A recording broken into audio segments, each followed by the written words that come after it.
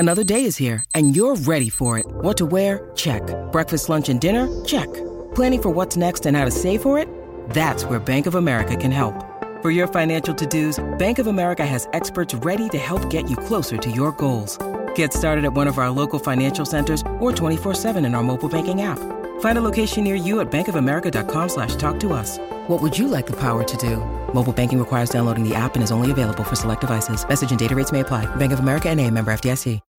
When you need mealtime inspiration, it's worth shopping Kroger, where you'll find over 30,000 mouth-watering choices that excite your inner foodie. And no matter what tasty choice you make, you'll enjoy our everyday low prices, plus extra ways to save, like digital coupons worth over $600 each week. You can also save up to $1 off per gallon at the pump with fuel points. More savings and more inspiring flavors make shopping Kroger worth it every time. Kroger, fresh for everyone. Fuel restrictions apply. Welcome to the New Books Network. Confounding, exhilarating, and contagious. Emotions matter, and so does applying emotional intelligence. Welcome to Dan Hill's EQ Spotlight, the podcast where emotions rule. Whatever the topic, how do hearts and minds collide? Find out with your host, a college professor turned globe-trotting EQ entrepreneur. His mission? Each week, Dan joins prominent authors in decoding how emotions drive outcomes and make people tick. Now, on to the show. Hello, everyone, and thank you for joining me for the 65th episode of my podcast, Dan Hill's EQ Spotlight. The series appears here on the New Books Network, which has as its motto, sharing knowledge so people can thrive. Today's topic is the truth about habits. I'm joined by BJ Fogg. He is the author of Tiny Habits, The Small Changes That Change Everything. The publisher is Mariner Books, which is an imprint of Houghton Mifflin Harcourt. BJ founded the Behavioral Design Lab at Stanford University. He teaches industry innovators and created the Tiny Habits Academy to help people around the world. He lives in Northern California and Maui. Welcome to the show, BJ. Dan, thank you so much for inviting me. Absolutely. So give us a brief overview of the book, if you don't mind. Boom. Tiny Habits came out about 1.5 years ago, translated in about 25 languages coming up. It is, oh my gosh, it brings together a system. So I think that if there's any word to say here, there's a system behind human behavior. There's a system for habits. And what I share for the first time ever in Tiny Habits is what comprise the system. You've got models and methods that are new models and methods. This is not a rehash of the old stuff. And these models and methods work together, and you can systematically analyze behavior or systematically design behavior, including habits. And that's a big deal to me because I love systems and I love not just guessing, but deriving answers and insights from a position of well, I'll say it again. It's a system. And that is what it brings together for the first time. I call the system behavior design. And one of the methods inside of behavior design is the Tiny Habits method. Okay. Well, I probably love this book for several reasons, probably even starting with my household growing up. My father was an engineer, eventually in charge of 3M printed Post-it notes. So I learned to love systems as well, but my mom was a designer, an interior designer for a while, and still retained that interest. This is just for the listeners, this is a beautifully designed book using 2 colors with some really accessible, fun, but also informative charts and processes that are illustrated. So it's really a delight of a book. And I just want listeners to pick up a copy and join those who are already enjoying it. So I want to get a lot into the process as we move through it, because I think that will help inform listeners. But I want to go back to kind of the underlying thesis, almost as it were, in terms of how the brain works, how we move through things. You really emphasize that this is a process, not a set of prescriptions, but you also talk about how important emotion is. So I want to start with several statements you make and give you the chance to kind of elaborate on them, as it were, and we'll move one by one. The first thing you say that I think gets my attention, you say, we start from emotion, then find the rationale to act. What is the significance of that statement for you and your system? Yeah, I'm sure I'm not the first to point that out. But, and Dan, 10 years ago, if somebody had told me, hey, you're going to be talking a lot about emotions in the future, I'd like, no. But as it turns out, emotions, that's what create habits. It's not repetition, it's the emotions we feel. And I've really, to be frank, Dan, I was really slow to pick up on that. I was like, but once I saw that clearly, I went full on with the embracing how important emotions are and the role they play lots of roles in our lives. But one of them is to reinforce behavior. In other words, make behavior more automatic. In other words, turn what would be a decision or a deliberate act into a habit. And right now, I don't want to date this podcast too much, but right now I'm watching the Olympics. And when you watch these top performers, when they have an exceptional performance, their emotion, you're seeing that emotion come out. And it's my view, I haven't studied this part systematically, but it's my view that those optimal swims or volleyball spikes or vault jumps became more automatic because the athletes recognized they succeeded and they felt this emotion that helped wire in that action to be more automatic. They didn't have to think about that volleyball hit or that swim or that gymnastics vault. And I've really come to, I don't want to say intimidated by emotions. I've really come to admire and be a huge fan of human emotions and the roles they play in our lives, including in habit formation. Sure, and we're going to be talking about motivation. And if you go back to Latin, movere in Latin is the root word for both motivation and emotion, because that's how close they are together.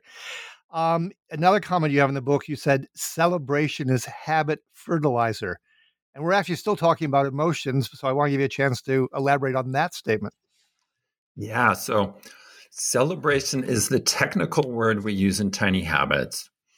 It's something that you do to cause a positive emotion inside yourself on demand. For some people, smiling in the mirror will cause a positive emotion on demand. Other people, most of us, raising our hands over our head like victory, we just scored the big goal in the game, and so on. There are at least 100 different techniques for this, and those are listed in the book Tiny Habits. And not only can you hack your habit by hacking these emotions, especially what I'm focusing people on is the feeling of success. So if you can cause yourself to feel successful when you take a vitamin and drink more water or do push-ups or whatever, that emotion causes your brain to take notice of that action and make it more automatic.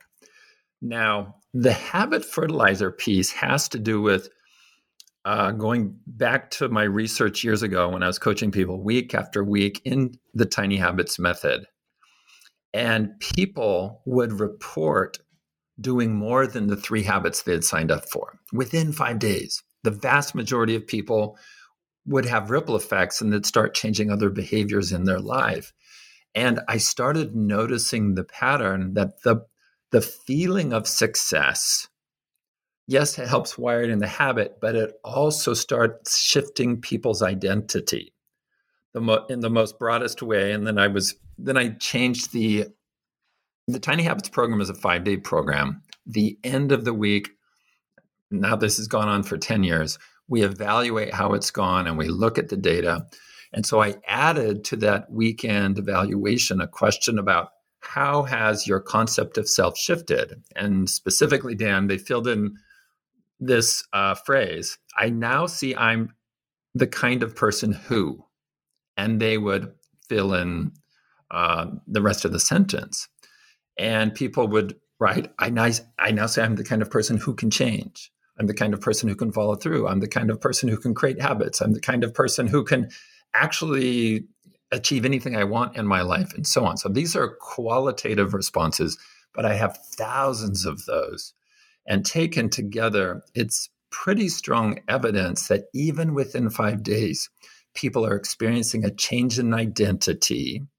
And I attribute that to the feeling of success. So as you do a new behavior, let's say a tidiness behavior, and you feel successful, you start thinking of yourself of, I'm the kind of person who tidies up.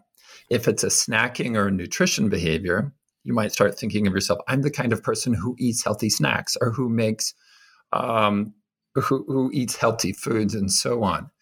And so that's not a function of repetition. That's not a function of just simply writing down a goal or an objective. It's a function of people having this emotional experience as they do this behavior. And the thing that seems to be true for the vast majority of people is change leads to change.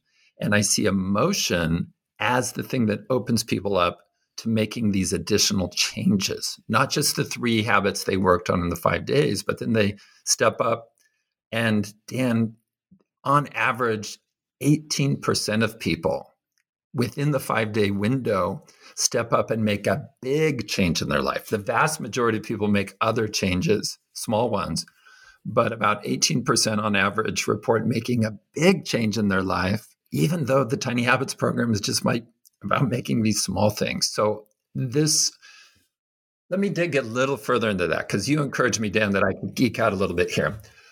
The mechanism for that, it's hard to know exactly what the mechanism that opens people to make the big changes, but after a few years, it seemed clear to me this is what's going on. And it's very hard to show this experimentally. So let me put it out there as a hypothesis.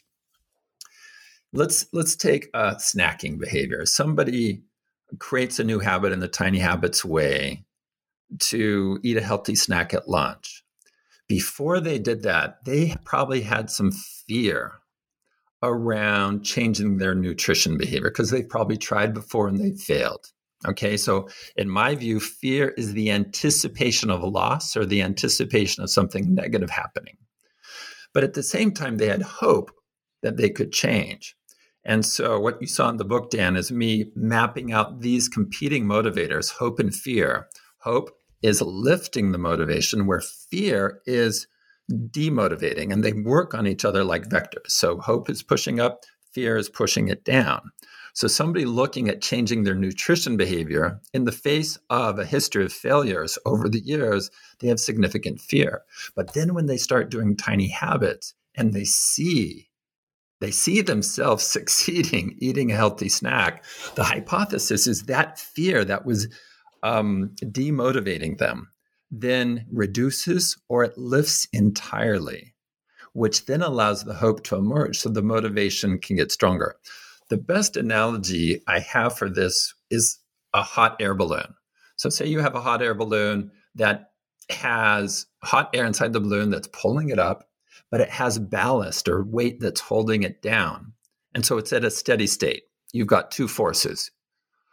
If you drop the ballast, in other words, if you get rid of the fear, then the existing hot air or the existing motivation can move the balloon up. And that is what I believe is happening. This is the hypothesis that by feeling successful and seeing that you can succeed, that can have a substantial effect on the fear that you had because you were afraid you were going to fail.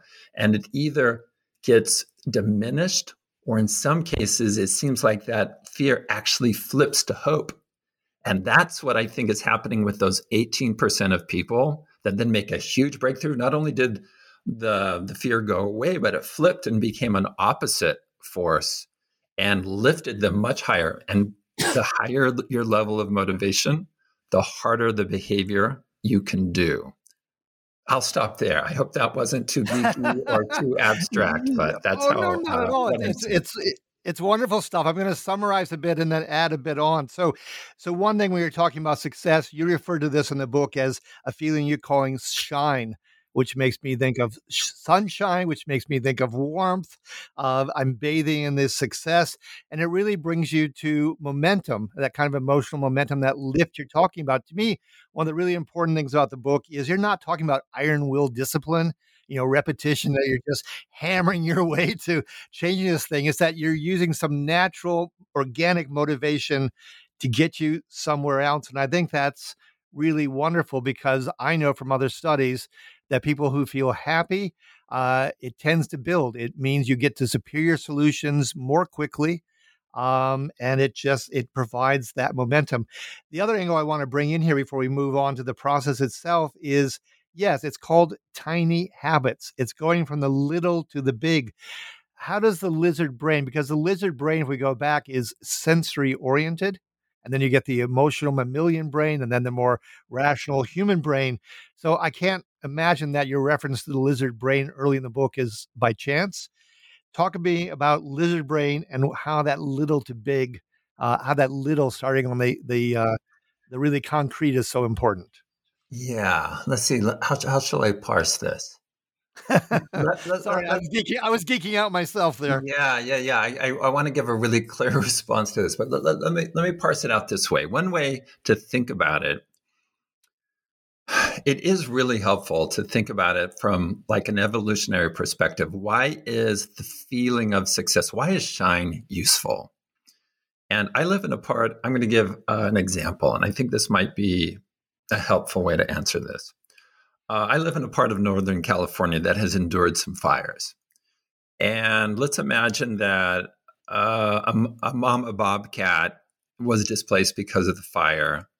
And so once the fire has passed through, she is now out hunting for food for her cub. I guess that's what you call a baby bobcat, a kid. I guess you call it a kid.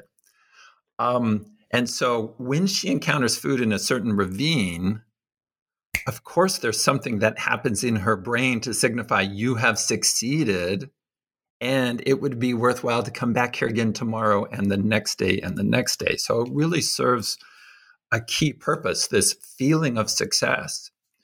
And I think it's helpful for at least the Tiny Habits coaches and other people we work with to think of it in those fundamental terms. If that mama bobcat, or if her ancestors did not have a way to signal, oh my gosh, this ravine, or this is where I find food, and have that then become a more automatic behavior, then that creature didn't pass on his or her genes. And so I think it is quite deeply embedded in all of us. And I don't know how low, I don't, which animals have these feelings of success and which don't, and so on. But it does seem quite fundamental that we are wired to move toward things that help us succeed in ways that matter. With the mama bobcat, it's food and reproduction. In human life, it might be social approval and other things that aren't as basic as food and reproduction. And that's what you're doing with Tiny Habits, with the technique of celebration. You're hacking into that thing that's very fundamental. And for people that have a hard time saying good for me, or doing a Tiger Woods like fist pump, this isn't so much in the book, but we're talking more and more with people about a purpose-focused celebration. So as you drink this glass of water right here, focus on what high purpose in your life is that helping you achieve. How is drinking water helping you succeed in something that's very important? Dan, in my life, teaching and sharing about behavior and habits is really important. So I might drink this water and think, this is helping my voice, so I can then fulfill my life's work of sharing how habits really work. So it's that connection between drinking water and this higher purpose that really matters to me, and making that connection in that moment to help wire in the habit, to help make that behavior more automatic. Just like the mama bobcat that finds the mouse or the rat or whatever she finds in the ravine, there's something that happens there that gets her to return to that spot so she can feed her young and propagate and live on. Sure. Well, first of all, I have to say for listeners, there's a palpable sense as I read this book that you enjoyed connecting and sharing, and it comes across. Playing with the mama bobcat, as it were, and the lizard brain. I mean, you're really talking about things that are quite concrete. So I love it when you're talking about the little allows you to accomplish the big change. because your formula here, a really basic formula as we move into process, is B equals MAP, and that's behavior equals motivation plus ability and prompt. And the prompt is quite physical, it's quite sensory. And yet that's how the whole thing comes together and allows us to get to this other place. So talk to me about the formula, if you were, and the value of that formula. Yeah, that crystallization. And I refer to that as the Fogg behavior model. It's written out like an equation, but it's technically not like a math equation. But the components are: a behavior happens when three things come together at the same time: motivation, ability, and prompt. And this is for any type of behavior. So Dan, if I could draw a visual, and I'm doing it right now with my arms, and drawing a big circle, I would put the word behavior in the big circle. Inside of that circle, I draw a smaller circle and write the word habit. So habit is a subset of behavior. Habit is a behavior we do quite automatically without thinking. So the behavior model, motivation, ability, and a prompt, applies to all behaviors. So the big circle. It also applies to habits, but the emotion piece is especially important to that subset. So some of the work I'm doing in industry right now for a health product is really looking at motivation, ability, prompts, and the emotion that happens. So that then gets added in this subset when we talk about habits. But for any behavior type, whether it's a one-time decision, whether it's a stopping behavior, whether it's a temporary behavior like watching the Olympics every morning like I'm doing right now, it can always be characterized by what prompted this behavior, the ability factors, how easy or hard this behavior was, and then motivation. And it really, that model was the breakthrough, and that came together for me in 2007. It's like a riddle that had never been solved. And once you hear the answer, like motivation, ability, prompt, it might seem really obvious, but it wasn't obvious before. And so that model then opened the door to other models and to methods like the Tiny Habits method, and created, and this is why I say there's a system here, and it's a new system, and it works together because it all builds on this, I'm going to call it a discovery, that all behavior is motivation, ability, and prompt. And that applies to all behavior types, including habits. Okay, and I want to work with each of those terms because you have some characterizations of them. You say of motivation that it's the most fickle element. You say of ability, it's the most reliable element. And you say of prompts that they are black and white. You notice them or you don't. And by the way, of course, emotion also ties in very much to what we actually pay attention to and what's memorable for us. But if we could go back to each of those: fickle, reliable, black and white. Unpack that for us, if you would. Well done. I wish I had been that succinct in the book, Dan. That's good. But you were actually. But not quite in your words. I like what you said. So motivation is what it sounds like. I have further defined it, and there are three components. One is pleasure and pain, what you feel in the moment. Another is anticipation. That's hope and fear. So hope and fear are motivators, the two sides of the same coin. And the third core motivator is a social one. It's this wanting to be accepted and not wanting to be rejected. But you can you don't really have to dig down into what I define as the three core motivators. You can think of motivation in the way we talk about it every day. The surprise here, Dan, is the academic research on motivation is very, very sparse in terms of understanding how motivation changes over time. There's not a long tradition of academic research that looks at the dynamic nature of motivation. And we all know that. We all have experienced that, where our motivation goes up and down. And in fact, that fluctuation did not have, there was no way to talk about it. There wasn't a vocabulary. And then about, I'd say 10 years ago, David Sobel, who was attending one of my boot camps, we said, well, what should we call this? We decided to call that dynamic the motivation wave. David Sobel as a primary care physician at Kaiser Permanente, really smart guy, buddy of mine. And he said, let's call it the motivation wave. So now we have a term, which I think is a great term because waves go up and down. They can be of different sizes and so on.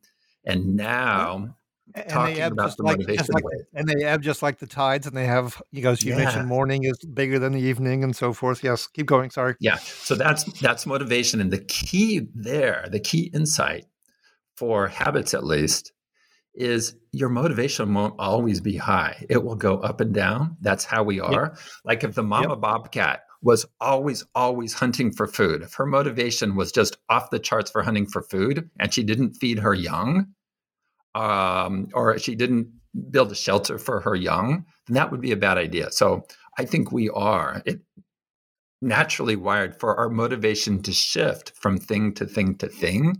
And if we were motivated to do everything all the time, and maybe some people are, and I think their lives, that would be a very, very difficult life to have. So what Tiny Habits acknowledges is that our motivation is going to shift. It's going to go up and down.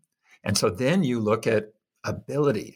And if you make something really, really easy to do, a new habit, like pour a glass of water or floss one tooth or do 2 push-ups, your motivation can be low and you can still do it. So what you're doing with Tiny Habits is you're making the new habit, you're setting the bar so low that even when your motivation is weak, you can still do that behavior. So you're not relying on the fantasy of having high levels of motivation. So that's one of the hacks in Tiny Habits, make it so tiny that even when you're tired or you're distracted or you're sick, you can still do the habit. So and there's 5 components to ability. I won't get into that right now. Yeah, but basically, even at low ebb, you can still float the boat, is what you're aiming for. There we go. Yeah. I love that. Yes. Well, thank you, Dan. I should have had you give me little sound bites. I'd like that. Yes. And then it comes to prompts. The prompt is the thing that says, do this behavior now. And the hack in Tiny Habits is to use a routine you already do to be the prompt or the reminder for the new habit. So you don't have a Post-it note. You don't just rely on memory. You look at your own daily routine, and this is part of the design process. You say, well, where does this habit fit naturally? What does it come after? For example, when I'm in Maui, as soon as I'm done, I surf every morning really early. And as soon as I pack up and I drive back home, as soon as I pull onto the road, that then is my prompt to call my mom on the phone. So I just, I've tried other places, but that works really well. So after I pull onto the road and I'm driving safely, I dial my mom or my dad and I have the chat. And that fits really well in my life right there. So you're hacking the prompt as well by using an existing routine to be a reminder for the habit that you want. So Tiny Habits is hacking all of those. 1, acknowledging motivation is not always going to be high. So then you make it super tiny. You increase your ability by making it easy. And then you make sure there's a prompt, not by plastering Post-it notes or setting alarms, but by finding where does this fit naturally in your life? What does it come after?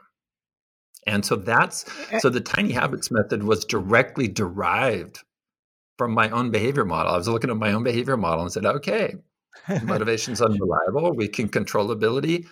Oh, and the prompt, there's a clever way to do the prompt.